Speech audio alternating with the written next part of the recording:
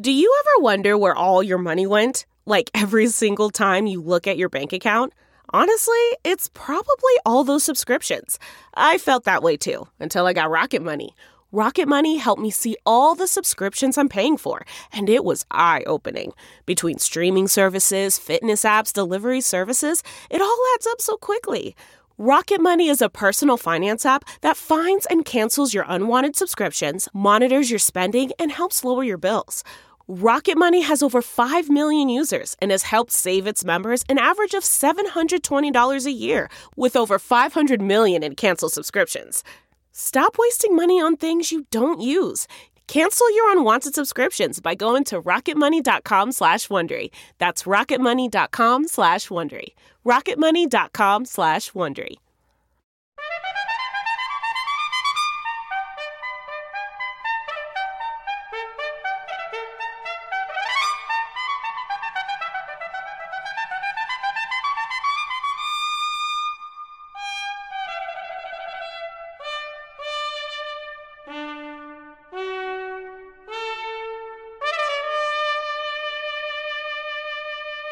Good morning. I'm Jane Pauley, and this is Sunday Morning on the radio.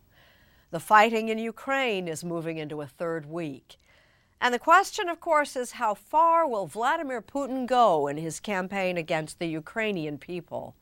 While here at home, Ted Koppel asks, just how much are Americans willing to sacrifice in hopes of saving Ukraine's fragile democracy? 10 years ago, Defense Secretary Leon Panetta warned that the time would come when an enemy of the United States could hit this country with cyber Pearl Harbor. Any nuclear missile? 60 years ago, the world came to the brink of nuclear war when this little girl's great-grandfather, Nikita Khrushchev, put nuclear-tipped missiles in Cuba. It would be a walk in the park comparing to what nuclear weapons can do now. What, the world can only wonder, will Vladimir Putin do next? Coming up on Sunday Morning. Then to that other 2-plus-year-old battle against COVID. There are hopeful signs the worst may be behind us. The right time for us to ask our Martha Teichner to go in search of lessons learned. More than 50 million people died of the 1918 flu. You'd expect a pretty big monument to their memory, right? Wrong. This bench in a Vermont cemetery is by far the biggest. In fact, one of the only ones anywhere. The Spanish flu is often referred to as the forgotten flu. Ahead this Sunday morning, a question. Will we forget COVID too? And the lessons it could teach us? She's a queen of country music. He's a best-selling author. And as Lee Cowan tells us, they've collaborated on a project bound to be a real page-turner. Author James Patterson has always had a dream about writing. I wanted to write the kind of book that would be read and reread so many times that the binding would break, the book would fall apart, and the pages would scatter in the wind. But he never allowed that dream, however, to include Dolly Parton. Well, I think you've done all right. The collaboration between the city slicker and the country icon. Later on Sunday Morning. And more on Ukraine, including a report from David Pogue on social media's role in the fighting. Mo Rocca on this modern-day retelling of the biblical tale of David and Goliath. Some thoughts from John Dickerson. This war has just begun, but it's not too soon to speculate about Vladimir Putin's endgame. And senior contributor Ted Koppel wonders just how far are Americans willing to go to stop the Russian aggression. Nobody is going to attack the Ukrainian people. Sometimes, in weighing what Russian officials are saying now or what they may be saying next week, there are a lot of fake news, there are a lot of fake factories that produce those news. It helps to take a look at what they were saying just a few days ago. We have no plans, no intentions to attack Ukraine. We want no wars. Do we want it? War or not? Of course not. They lied. There are no strikes on civilian infrastructure. No one can possibly know for sure what's next, but we have turned to 4 people whose life experience and accumulated expertise gives their opinions special weight. People are being fired for speaking against the war. My niece just got arrested in the center of Moscow. She was just walking, and because she's young, the police assumed that she must be protesting against the war. She would just get arrested. Her great-grandfather was Nikita Khrushchev. Nina Khrushcheva defected, that was the term in those days, when Russia was known as the Soviet Union. She is now a professor of international affairs at the New School in New York, but still has close ties to the country where she was born. Putin's numbers are up. You mean his popularity? 71% from 60. Now, can we trust those polls, or yes. does the Kremlin? No, it's not the Kremlin. It's not the Kremlin. It's the Levada poll. But I suspect when the bodies come back, it'll be in the dark of night, and there won't be anybody there to photograph it. Absolutely. And they already information that they're burning those bodies. Really? Yep. So it's really quite a Stalin-esque time right now. He's not getting the movement out of the military in Ukraine. He's not making the progress he thought. I believe he's going to turn to cyber. Keith Alexander was a 4-star general when he ran the NSA, the National Security Agency. Few Americans know more about cyber warfare or Vladimir Putin or how he may retaliate than General Alexander does. I believe he's going to hit Europe and the United States with that cyber. And I believe those attacks will go across a wide spectrum. Can you put it in terms of what the average citizen is going to experience? The average person is going to look at what's happening to their bank, what's happening to their power company or their credit cards or the distribution of goods, whether it's oil and gas or supplies to their stores. All of that could be impacted by cyber attacks. Well, in terms of thinking about modern war, it's not just about territorial conquest, it's what we call hybrid war, information war, influence operations, propaganda, cyber, ransomware attacks. It can be the use of criminal groups, for example. Fiona Hill worked at the Trump White House in the National Security Council, where she served as Senior Director for Europe and Russia. Her memoir, There Is Nothing for You Here, is just out. In a sense, Fiona, you're saying that we are already engaged in World War III. Exactly. Well, many average American families, particularly in the heartland, have had their sons and daughters in Afghanistan, in Iraq, in Syria, and deployed overseas. We're going to have to think that we're all part of this as well. We can't just think of it as the families of other people in America who've been deployed overseas and who have been in harm's way. It may all be all of us right now. The reality is that cyber is today a weapon of war. Without question, it can be used to paralyze another country. It's hard to think of anyone with more government experience than Leon Panetta, once chairman of the House Budget Committee, White House Chief of Staff, Secretary of Defense, CIA Director. Attackers could also seek to disable or degrade critical military systems and communication networks. And one of the earliest voices warning of the dangers of cyber warfare. Of these kinds of attacks could be a cyber Pearl Harbor. When you hear Vladimir Putin warning about consequences the likes of which the world has never seen before, everyone immediately assumes that he's talking about nuclear warfare. Could he be talking about cyber warfare? I don't think there's any question he could be talking about cyber warfare. Cyber as a weapon means that you don't have to deploy your Air Force or boots on the ground. You can simply sit at a computer and deploy a very sophisticated virus that can take down our electric grid system, take down our financial systems, our government systems, our banking systems. President Biden has repeatedly emphasized that no U.S. troops will be sent to Ukraine. Our forces are not and will not be engaged in the conflict with Russia in Ukraine. At the same time, the president has warned Putin against attacking any one of the 30 nations which are members of NATO. The United States and our allies will defend every inch of territory that is NATO territory with the full force of our collective power. Every single inch. What's being posited right now, and this is not theoretical, this could be next week or next month, that Vladimir Putin orders Russian troops into one of those Baltic states. Do we risk nuclear war to respond to that? It's a dangerous moment. Nobody can deny that. We're dealing with somebody who might very well resort to some kind of nuclear weapon or worse. We have drawn a line. And I think if we fail to stand by that line, it would deeply undermine our credibility to ourselves and to the world.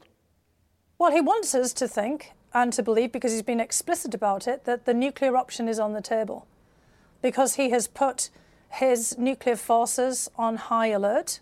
And so he wants us to know that he's thinking about this, because one of the things about Vladimir Putin, if he has an instrument, no matter how cruel and unusual or terrifying that instrument may be, he wants us to think that he would use it. So we have to address this issue seriously, not be intimidated, because that's exactly what he wants, not to be scared and to fall back. My fear is that he's prepared to go as far as he needs to go. And that's why I hope it excludes NATO countries, but we really at this point cannot exclude that possibility. And that would mean that we are at the brink of nuclear war. It will mean that we're exactly at that World War III that we've been talking about for the last 3 months and so eagerly trying to avoid. So that's also a sign that he's playing, and I hope he's only playing, but playing a very, very, very dangerous game. If he uses the nuclear weapons, I think that's the end of his regime. I think he understands that.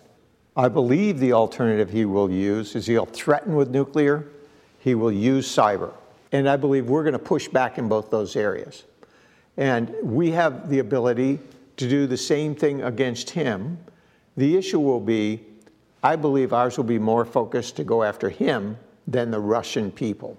The Russian people are accustomed to enduring pain. The American people, quite frankly, are not. So when it comes to those exchanges of cyber attacks, depriving us of what we need for our daily lives, that's what the Russians have been doing forever. We are accustomed to having what we want when we want it. Yeah, so you bring out a great point. And on the surface, what you say makes sense. What happens when that's disturbed?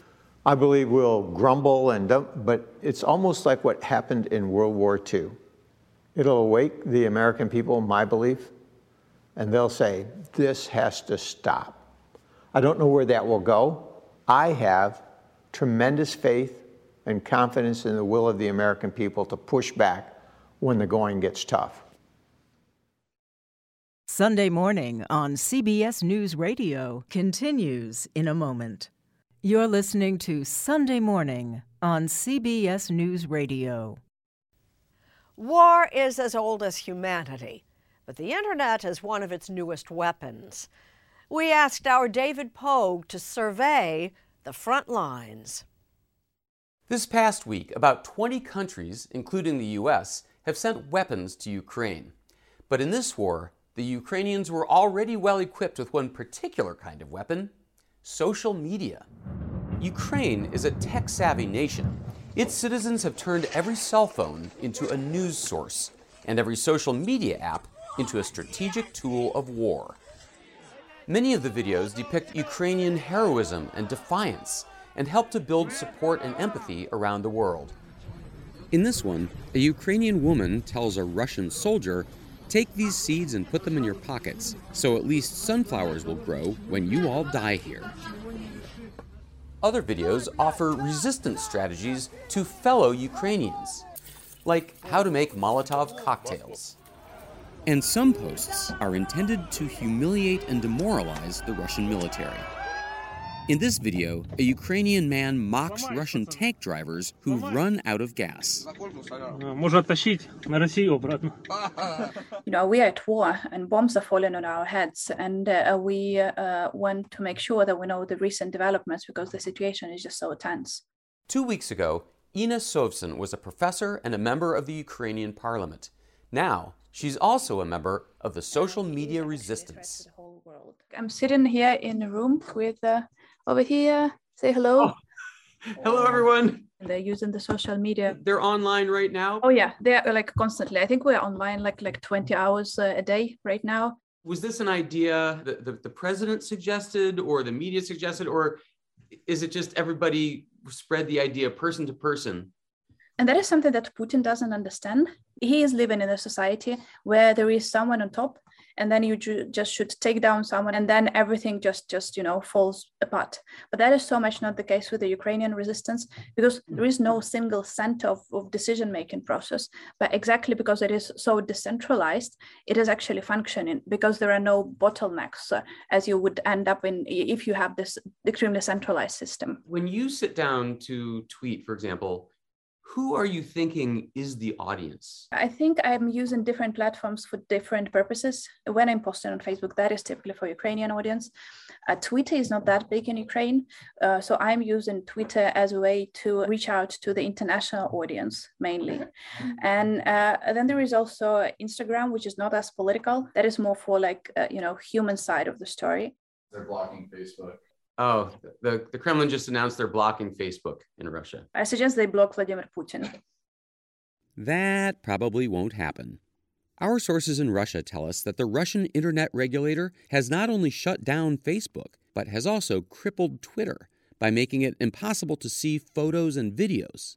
And a new Russian law threatens up to 15 years of prison for any journalist whose reporting contradicts the official narrative. The Kremlin wants to make its own official channels the only news sources available to Russian citizens. Now, the old saying goes that the first casualty of war is the truth, and this war is no exception. Misinformation is flying thick and fast. For example, this video does not show the ghost of Kyiv, a Ukrainian flying ace shooting down 6 Russian planes. It's actually a clip from a video game, a flight simulator. Even we can't guarantee that all the videos we've shown you are authentic. But one thing is certain. Russia has the much bigger military, but in the battle for public opinion, scrappy little Ukraine is running rings around its enemy, thanks to social media soldiers like Inna Sovsun. As long as telling the story does help us save the people, that is the most important part, I think. Sunday Morning on CBS News Radio continues after this. Your last day of vacation and you found time for a deep tissue massage followed by a long mud bath, then a 2-hour nap. Because you're an American Express Platinum Card member and booked your stay at a fine hotel and resort through Amex Travel, which means a 4 p.m. checkout. And those relaxing vacation vibes can keep going at the airport in the Centurion Lounge. Just a splash before you board the plane back to reality. That's the powerful backing of American Express. See how to elevate your travel experiences at americanexpress.com/withAmex. Terms apply. This episode is brought to you in part by Audible, your go-to destination for thrilling audio entertainment. Whether you're looking for a hair-raising experience to enjoy while you're on the move or eager to dive into sinister and shocking tales, Audible has an exclusive collection of thrillers from best-selling authors that will keep you on the edge of your seat, like The Guest List by Lucy Foley.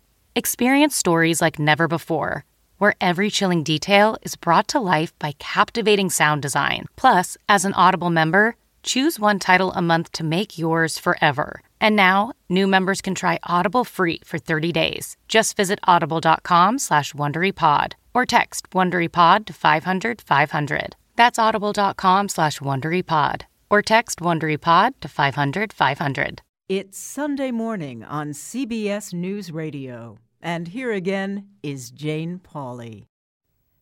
As new infections and mask mandates are falling nationwide, there's unquestionably, finally, some light at the end of the COVID tunnel. But we can't close the book on this time without Martha Teichner's look at lessons learned.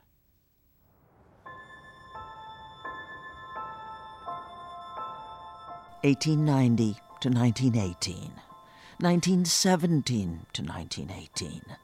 Every person buried on this snowy slope died within days, weeks of each other, here in Barre, Vermont. They're all 1918. Yep, it's pretty humbling. Nearly 200 that fall, during that other pandemic, the 1918 so-called Spanish flu. Effie Ballou opened the Wayside in July of 1918, and 2 months later, the pandemic hits Barre. Brian Zecchinelli and his wife Karen own the Wayside restaurant now. A nice window table. Thank you. There you go. It's become a Vermont institution. But Zecchinelli has never stopped thinking about how little he knew about the 1918 flu, and the fact that the grandfather he never met was one of its victims. This is where Germinio was laid to rest. He died at 35 that terrible year. Germinio Zecchinelli, like so many other Italian stonecutters, had moved to Barre to quarry granite, to carve the nation's gravestones, and often each other's, as it turned out. The Spanish flu is often referred to as the forgotten flu. And if we had anything to do with it, it wasn't going to be forgotten. Germinio and all the others. We wanted to do something to memorialize him and the 50 million others worldwide that died. Because to his astonishment, there was no substantial monument anywhere, in spite of the staggering number of dead. The forgotten pandemic indeed. So, in 2018, a century after the fact, he commissioned this one. It is unbelievable that nothing else had been done. 675,000 Americans died in that pandemic. We're at nearly 1 million and counting from COVID. Has history taught us anything? This time around, it confirmed the lesson from 1918, you tell the truth. Tulane University scholar John Barry wrote the definitive history of the 1918 flu. You heard things like, this is about the 1918 virus, this is ordinary influenza by another name, which of course it wasn't. Compare. It's a little like the regular flu that we have flu shots for. It's crystal clear that Trump himself knowingly said things that weren't true. It's going to disappear. One day it's like a miracle. It will disappear. And what did confusion? There really is no reason right now for people to run out and buy masks. Over the constantly evolving science. Keep the mask on. Due to trust and compliance. He went from no masks to you must wear a mask to you must wear 2 masks. You know, trust, truth, they're all interconnected. Was the result the same then and now? Well, clearly people who might otherwise have been alive died in 1918. And clearly, this time around, people didn't believe the truth when they were told the truth.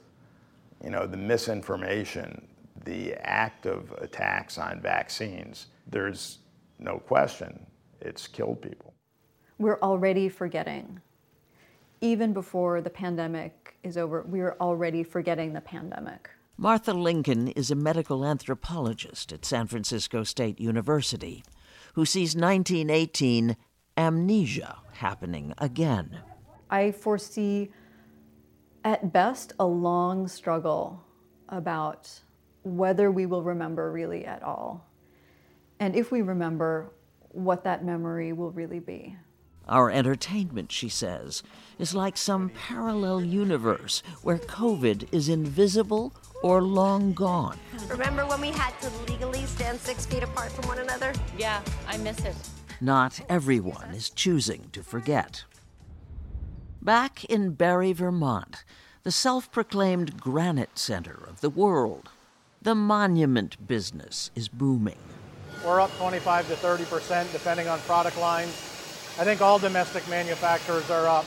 Rob Boulanger manages this huge Rock of Ages plant. People are pre-buying. So people are looking at their mortality, right? And wanting to take care of those final arrangements before something happens. Has COVID influenced that? Oh, absolutely. The longing to remember and be remembered, a catalyst. I think that if we don't manage to properly memorialize those that have been lost in this pandemic, it says that people like my dad, his life didn't matter. Kristen Urquiza never got to say goodbye. Mark Urquiza died on June 30th, 2020, isolated on a ventilator in an Arizona hospital. It was pre-vaccine. Cases were rising, but Arizona had opened back up. Sure, maybe he should have said no to coming together with his friends to celebrate the end of the pandemic. He was given false information upon which he made choices, and that cost him his life. Urquiza founded a nonprofit advocating for permanent memorials and a COVID Memorial Day. In Congress, there's been limited support. Our elected officials would much rather move on, and I'm here to say, we're not going to let you. I wouldn't be surprised if there weren't really many memorials. Really? You know, But 1 million dead? Are they invisible? which party is going to take credit for that? You know, there's been an effort to create a COVID commission like the 9/11 Commission, which unfortunately nobody seems eager to accept. For John Barry, the 1918 flu should be justification enough, proof of the cost in human lives of forgetting. There will be another pandemic. If we allow the lessons that could be learned from this not to be learned, then we are really fools.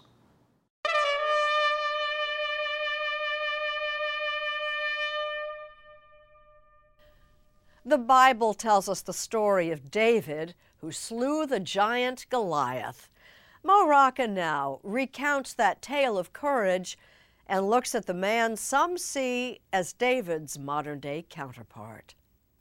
Despite its military might, the global Goliath, Russia, meeting its modern-day David. A vast invading army under the command of an autocrat.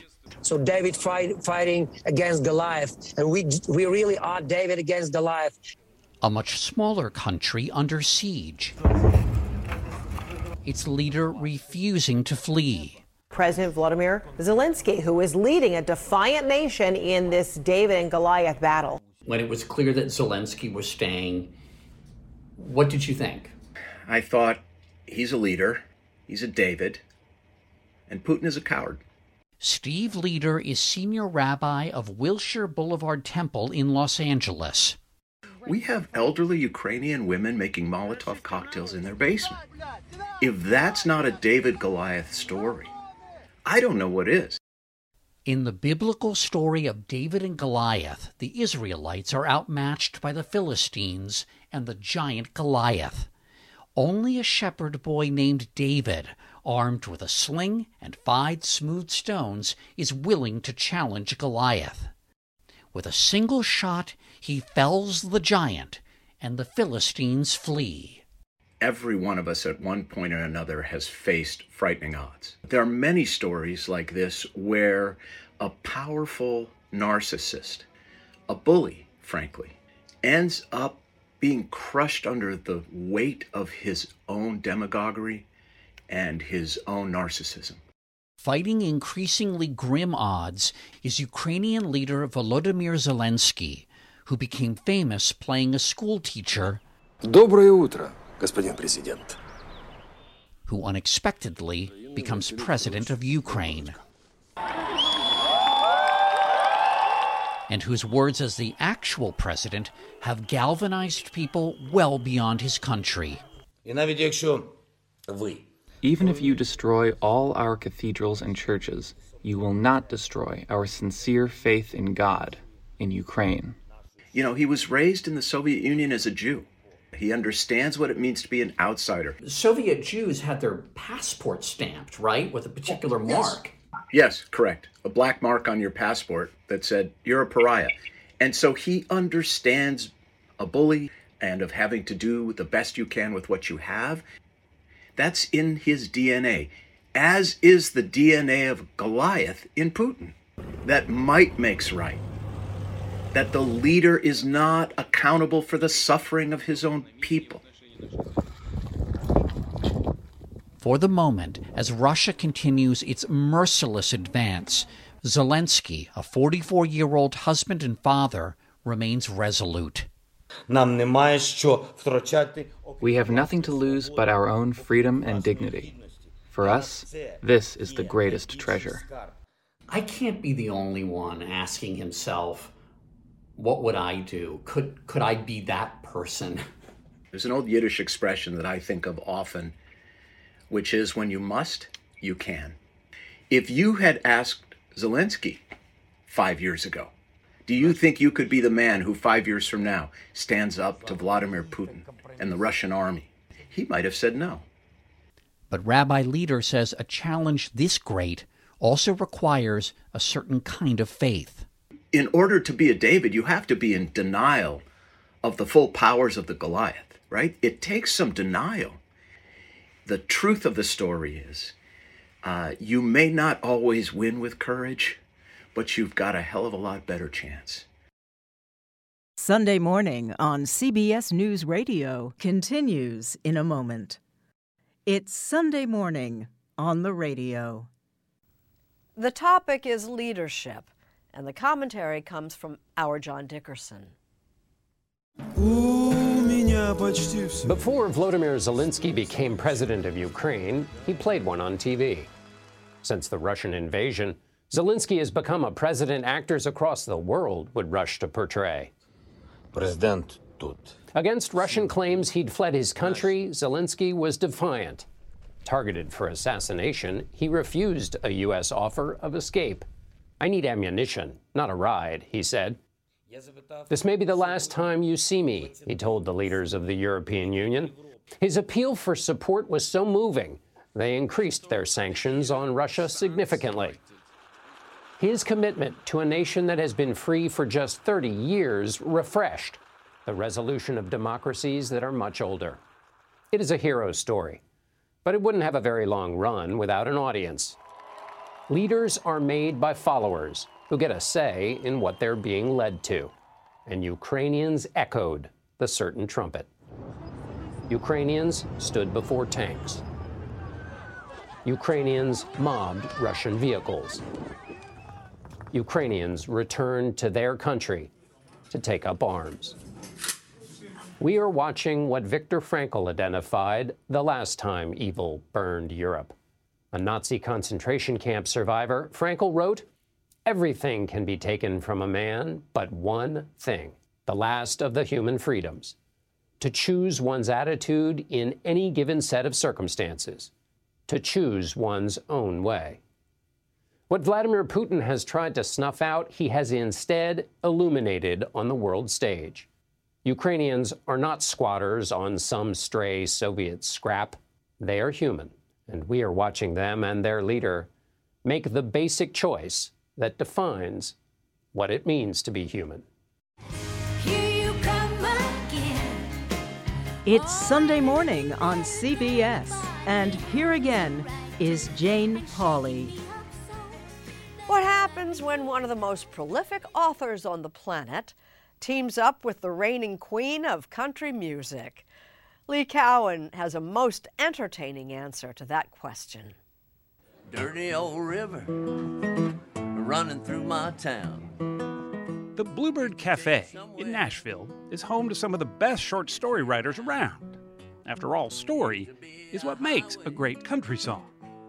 And every writer, especially acclaimed ones like novelist James Patterson, know just how hard that can be. I actually tried to write some country and western songs, knock 'em, sock 'em kind of love songs. Did you ever perform them? No. That's because, in part, Patterson was too busy becoming a novelist. He's written or co-written more than 200 of them, and he has more bestsellers than anyone. He's at home in Music City. He earned his master's from Vanderbilt University, and he's never forgotten the faces of wannabe country stars wandering from bar to bar. You could not sit in one of those bars for more than 10 minutes without somebody coming in off the street, sitting down and playing. For his latest novel, Patterson decided to write about a nobody coming to Nashville with dreams of becoming a somebody. Even he admits that's a tale as well-worn as an old pickup, which is why he needed a co-writer who would actually live that life to give the book a little sparkle. I asked him, I said, why do you need me? You're doing pretty good on your own. She said he's that guy that writes about serial killers, right? Yeah, I knew that. Yep, the legendary Dolly Parton.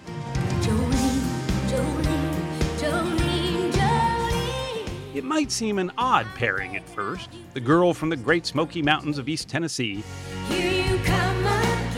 who became one of the queens of country music, teaming up with a former Manhattan ad executive turned bookworm who's barely touched a guitar in his life. They hadn't even met until 2019, when Patterson flew to Nashville to pitch Dolly on the idea. And you'd even go pick him up at the airport sometimes, yeah? I'm always there to pick him up. I wouldn't dream of letting him come into town. That's so sweet. But that's what you do out of respect. But I just ain't going to send somebody after him if I can all be there. I mean, if you guys hadn't clicked and not particularly liked each other, would it have worked? It wouldn't have happened, no. No, we didn't have to do it. Yeah. I don't make that many friends. A lot of my old friends have gone on. And I've got some friends. You don't always trust them after you get famous. You don't know who's your friend and who's not. Their collaboration is called Run, Rose, Run, the story of a young country singer named Annie Lee who comes to Nashville only to find that the music industry can be just as heartbreaking as the secret she's carrying. She pointed one perfect blood-red nail at Annie Lee's heart. Here's my advice for you, Annie Lee Keys. Get the hell out of Nashville while you still can. Annie Lee finds comfort in a retired country music icon named Ruthanna, read in the audiobook by who else? Dolly herself. Annie Lee swallowed. Pardon me? It's a hard, rough business. A tiny thing like you, you'll be chewed up and spit out like a hunk of gristle. I'm hoping to get to play that character when we do a movie of the book, which we hope to do at some point. The book is, in a lot of ways, sort of a cautionary tale about the music business. Mm-hmm. It is. It shows a lot of the dark side of it, that people that have been in it, like me, you know that, because you've lived it. And did you experience a lot of that? Oh, yeah, you see all that. All the managers, the people that'll rip you off, they try to steal your songs, they'll con you, they do whatever. I have seen it all.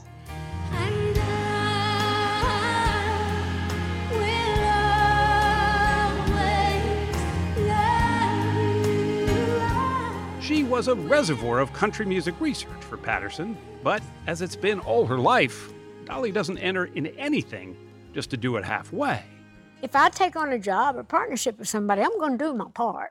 I mean, how would I have been able to promote that book if I did not have some involvement? How would I have allowed that? Because if people asked me, I'd have felt like the biggest liar in the world.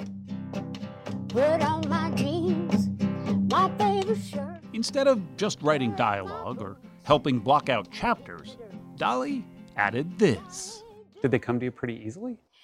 Oh, yeah, songs come to me easy, especially if I know what I'm writing about. Patterson's characters were shaped by lyrics that Dolly wrote herself. Is it easy? No, it ain't. Can I fix it? No, I can't. But I sure ain't gonna take it lying down. A couple days after I got there, she sent me the lyrics for 7 songs. Just a couple days? Yeah. You wrote 7 songs in a couple days? Yeah. Well, he would send me pages, and I would get ideas for the songs, and all of a sudden, it was like, ta-da, you write songs, he writes books. And so I just started doing it, not thinking about anything. Big dreams and faded jeans fit together like a team, always busting at the seams. Big dreams. The album of Dolly's 12 original songs will be released this week, in tandem with the novel. That's a rarity. Writing is where Parton and Patterson are more alike than you might think. It isn't a chore for either of them. It's as much a joy as it is a necessity. Are you still writing pretty much every day? I mean, are you I sort of write like... all the time. Yeah? I'm always scribbling something down. Do you just write things down on the back of envelopes? Oh, I write on everything, anything. Chewing gum papers, Kleenex boxes. All writers do. They do. Yeah. Do you do the same thing? Uh-huh. You do. Yeah, the thing I don't do anymore is I will not get up in the middle of the night and write stuff down. Did you used to do My that? belief, yes. My belief is that if it's good, I'll remember it. There's too many times I get up in the morning and I look at it and I go like, what? That's Okay, it? when you dreamed it, yeah, I've dreamed things, but I'm not lazy enough, like some people, to not get up. They are both champions of literacy.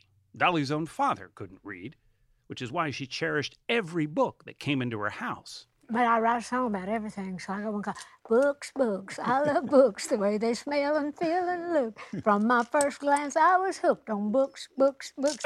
It's a little song for my kids. Over the last 25 years plus, her imagination library has gifted more than 150 million books to kids under the age of 5. For his part, Patterson has quietly donated millions of dollars to school libraries as well as independent bookstores and more. Only 45% of the kids in this country read at grade level. Is that right? Which is a disgrace. So, two of the biggest names in their respective fields not only share a cause and a byline, but a lot of mutual respect. Well, I learned he's better than I even hoped that he would be. Honestly, he's so smart, he's so cool, and he listens very well. You know, he accepts, he knows who's who, and he knows... I know who's boss. Dolly gave Patterson an autographed guitar for his birthday.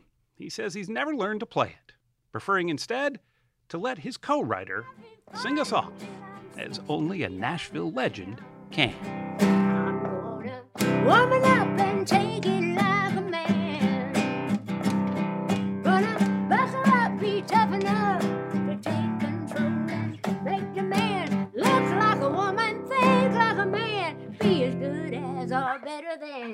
Gonna woman up and take it like a man. Anyway, that's kind of how they go. Sunday Morning on the Radio continues in a moment. You're listening to CBS Sunday Morning on the Radio. Tomorrow on CBS Mornings, Michael Lewis. And coming up next weekend here on Sunday Morning, a little tennis with Hollywood heavy Will Smith. Music and memories from Keith Richards. And Harvey Fierstein has stories to tell. I'm Jane Pauley. Please join us when our trumpet sounds again next Sunday morning on the Radio.